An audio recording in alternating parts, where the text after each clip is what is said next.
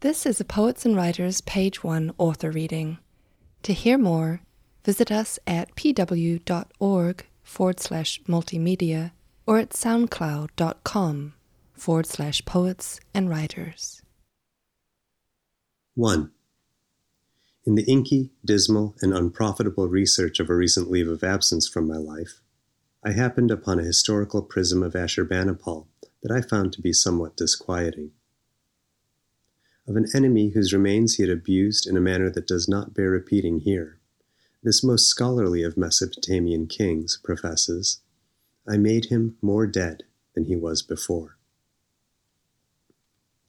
Prisms of this sort were often buried in the foundations of government buildings, to be read by gods, but not men.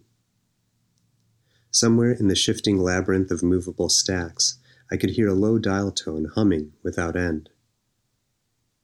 In Ashurbanipal's library, there is a poem, written on clay, that corrects various commonly held errors regarding the venerable realm of the dead. Contrary to the accounts of Moulian, Madame Blavatsky, and Quasi-Benefo et al., it is not customarily permitted to visit the underworld. No, the underworld visits you. 2. I lost in dark wood. Good effort, home, I scribbled and read. Please visit ESL Lab ASAP. Yesterday's learning diagnostics balanced on my knee, I await the number 33 in a sunlit plexiglass shelter.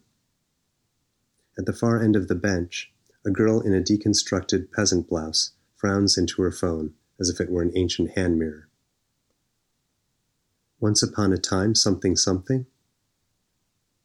For heaven's sake, Ladante, I pencil in the margin.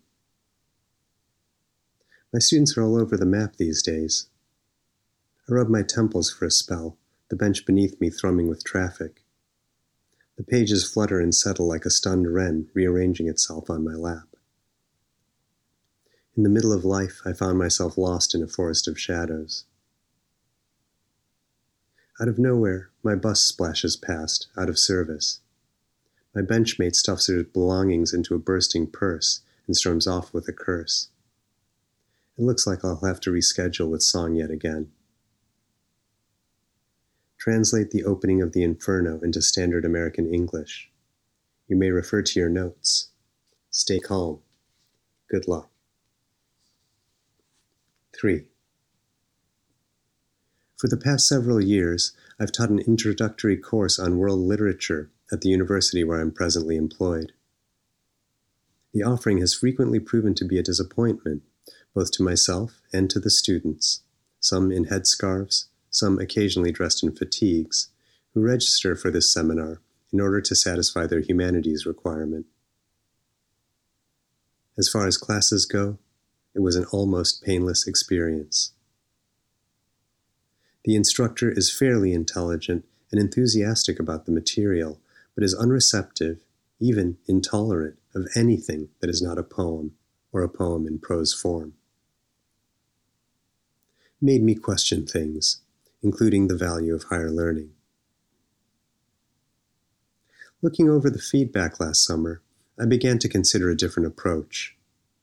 There would be new assignments, self-assessments, and regularly scheduled office hours this time around, followed by a transitional withdrawal of black gowns through the spring morning mist.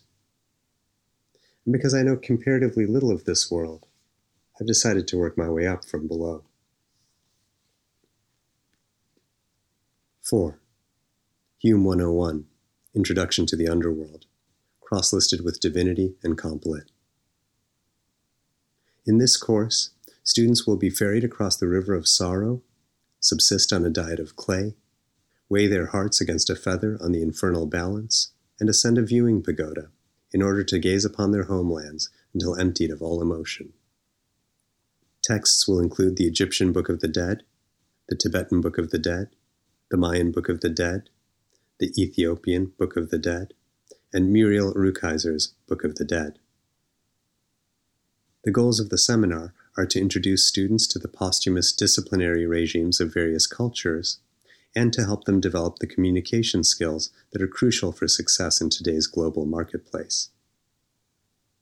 All readings in English. Requirements include the death of the student, an oral report, and a final paper.